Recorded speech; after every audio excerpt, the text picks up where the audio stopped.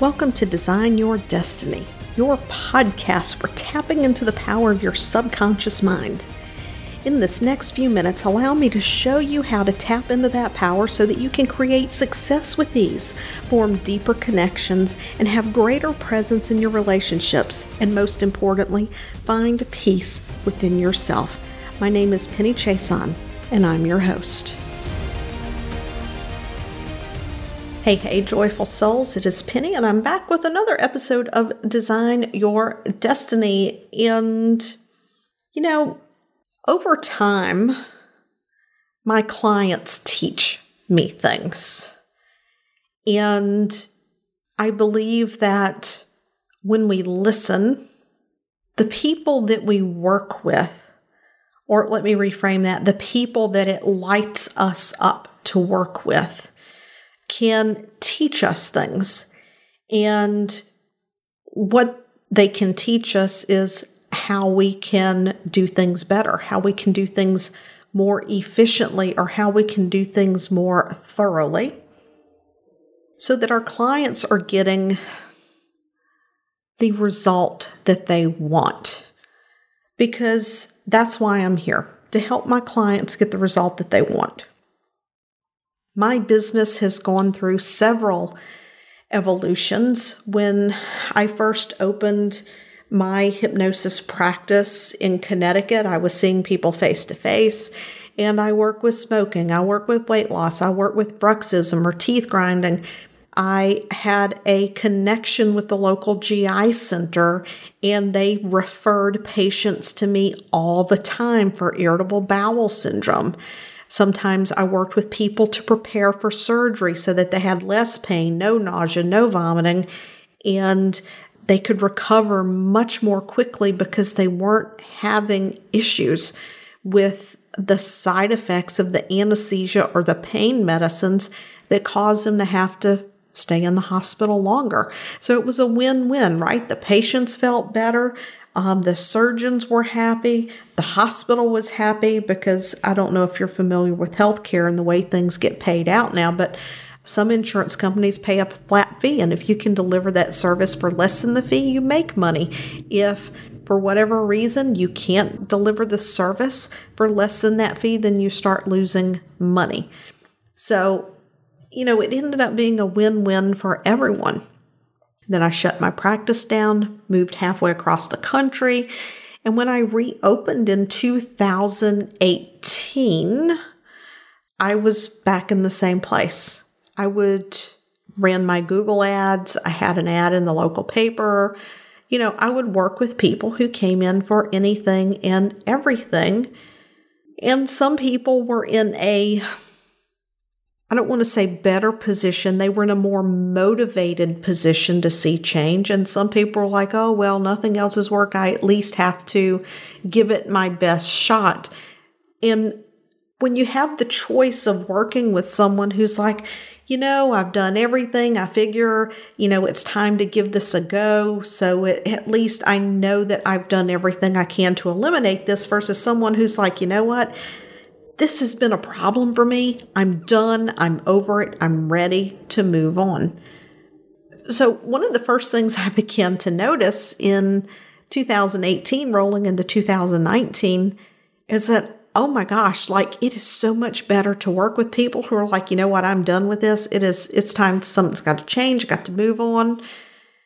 That's just so much easier to work with, because then when you ask people to take action, when you ask people to create scenarios in their life where they can experience the success, to get the confidence to stay motivated to move forward, it just makes everybody's life easier and the results come so much more quickly. Then I decided, I really want to take my attention and I want to focus it on pain. I'm a nurse anesthetist. It's just a natural progression to take my experience in working with people in pain and then working with their doctors to help them to combine my awareness of the pain process and what the doctors are attempting to accomplish with the power of hypnosis to give people control back over their life. Then I had the opportunity to begin working with entrepreneurs and people who were already in a space of working to achieve transformation in their life. And that was a game changer for me because most of my clients the last 2.5 years, they already have the tools in their toolkit to manage the way they think, to know how to create a vision, to know how to create an alter ego, the qualities, the characteristics, the thoughts, the beliefs that they want to have to create the success that they want in life. And I've worked with so many people. I've truly been blessed and am grateful to have received all the referrals that I have. It's been a game changer. I won't go down that rabbit hole, but over time, who I work with has evolved yet again, and I tend to connect with a lot of people who not only want to have just more confidence, more motivation, more self-love, greater self-trust, so they can be not only who they want to be, but who they know that somewhere inside there's a part of them that has this knowing that they're capable of being this person. But a lot of these people are bringing with them the experiences of a past where there has been repetitive reinforcement of negative belief. So in a previous episode, I talked about the Veronica who had the bruxism, that all that stemmed from when her music professor berated her in front of everyone when she was working on her master's in music.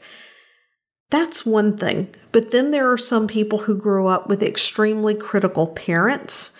Maybe that's the way the parents learned from their parents that you raise successful children. Maybe the parents were stressed, they didn't have the resources, or they simply just didn't know how to be an emotionally supportive parent who helped their child to grow to be successful. And let's be honest, I'm not going to sugarcoat this. There are people out there who have some downright abusive parents. And it doesn't matter if it's mental, emotional, verbal abuse, just someone who constantly puts a child down every day, every other day, that all they know how to do is call out your mistakes and never praise the positive moments in your life. Those things are traumatic to a young child. We can call it small t trauma. It's just repetitive. We get into these thinkings of not good enough. What do I have to do? What do I have to do to be better? If only I could be better, I can fix it. How can I make mom happy? How can I make dad happy? When there is a lot of repetitive reinforcement of negative self-belief, however that happens, and it can happen in 1,000 different ways. I'm just giving you a couple of examples. When I went back and I surveyed my clients, and it was an anonymous survey, and, I wanted to know what they came in for, how many sessions it took them to resolve their issue. And then I specifically asked what types of experiences they had in their life. If the self-hypnosis was beneficial, what could I do to make what I do better? And I learned something from these clients. Even though they're already going through coaching in a group program, or they had worked one-on-one with a transformational coach or a life coach or a spiritual coach or whatever it looks like, they still wanted coaching from me. Now, not every client. It's funny because I looked at the data, I crunched the numbers. The people who had a lifetime of experience of, let's just call it what it is, indoctrination, of self-belief, they wanted that one-on-one coaching in addition to the subconscious work. Because the truth of the matter is, the more repetitive of a situation there is going on, then most likely the more layers to the onion that are going to have to be peeled to be able to neutralize the reinforcing events so that you can have a complete release of the erroneous beliefs, the erroneous feelings. And what do I mean by that? Well, the erroneous beliefs would be to think I'm not good enough. The erroneous beliefs would be to think I need to do something more. It's my job to make mom happy, or my job to make dad happy, or I need to be quiet and hide so I can be safe. And those are the erroneous beliefs and the emotions that we release around those. Sometimes for my clients, there comes a moment where they realize that their parents didn't have the resources, or they weren't capable of giving them what they needed. And then my clients might feel a little sad. Well, you know what? That sadness is valid because it's part of a grief process. It's a recognition that maybe you had always been attached to having your relationship with your parents look a certain way. And then in that moment when you gain the insight that your parents weren't capable, you grieve, or you have sadness around that realization that it wasn't possible. It never could have happened for whatever reason. And that's a valid emotion, and it's okay as long as you don't get stuck on it. But that's the kinds of things that sometimes my clients need coaching through. So for some clients, I offer the opportunity to add coaching to their hypnosis work with me. And for some clients, depending on what it is they present to me with, I recognize that it's like the best way for me to work with them. That like without the ability to coach them through learning to recognize their emotions, to appropriately respond to their emotions, to know when it's okay, because there are times when it's okay to move your attention and to reframe an emotion, and that's when it's not based in reality. That's when we have to reframe it and do something else with it. But it's not appropriate to do that with a valid emotion, because then what we end up doing is we use coping strategies then to bypass valid feelings. And when we bypass valid feelings, they get stuffed down, they build back up, and we end up in the same place that we were. Clients may reach out to me because they have a very specific goal. Maybe they've had fears around not good enough, and they're 90% with the business idea. They're 90% with a launch.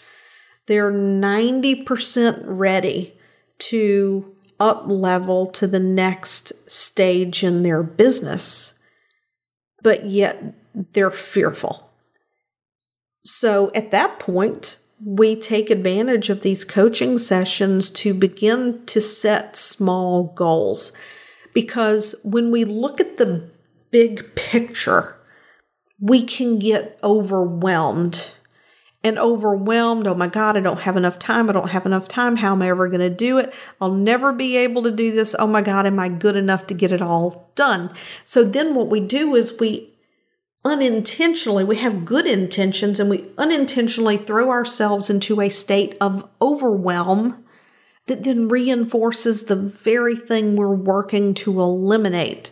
So through the coaching session, we can work on strategies that are mindset-based strategies. They're based in the way the brain works, the psychology of the brain, in breaking things down one step at a time, one foot in front of the other. Chop wood, carry water. That's a favorite saying I learned from Lisa Carpenter, a friend and a coach. Chop wood, carry water.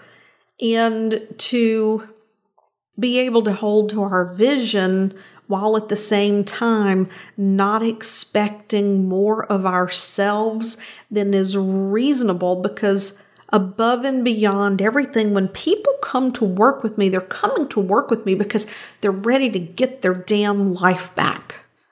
Whatever it is that's been bothering them, they're ready to get their life back, and they want to be able to put themselves first, to love themselves, to care for themselves so they can be fulfilled, they can experience joy, they can be present with their children, they can be more loving and open with their spouse.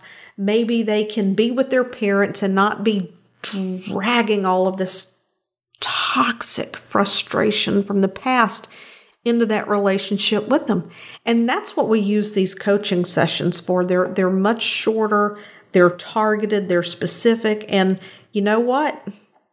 If we meet and the big deal that we have to work on that day is to just actually sit and bathe in the greatness of our success and our wins, and to acknowledge our wins, and to just let ourselves feel accomplished at what we have done and how far we have come, then if that's where we spend a coaching session, we'll spend a coaching session doing that. Because above and beyond, what I find so many times is that my clients have not allowed themselves to celebrate and to experience their wins for more than just a fleeting moment before they're off to the next thing. And when we can celebrate our wins and we can experience that and we can embrace that, when we can celebrate ourselves, that's a lot. It's a lot to celebrate ourselves. And it's not selfish in a bad way. It's reinforcing that, yes, I can do this. Yes, I have a purpose. I am passionate about this. I highly advocate celebrating yourself. As a matter of fact, as we wrap up this episode, I'm going to ask you, what are 3 small things you've done in the last week that are new and different for you that you can celebrate because you decided to do it? Because you made a choice, or maybe you held a boundary. Maybe you chose not to do something. Have you ever celebrated saying no so that you can put yourself first? It's a good place to start. Where have you said no so that it benefited you and what you want and your values and your boundaries and what's important in your life? And we're going to leave today's episode right there. I hope you enjoyed listening today. Thank you for listening today. If you've enjoyed this episode of Design Your Destiny, I would appreciate it if you would head over to iTunes and leave a positive review. When you leave a positive review, it's like podcast currency, and we can increase our reach and get the message to even more people that they, just like you, have the ability to design their destiny. And remember, subscribe on your favorite podcast platform.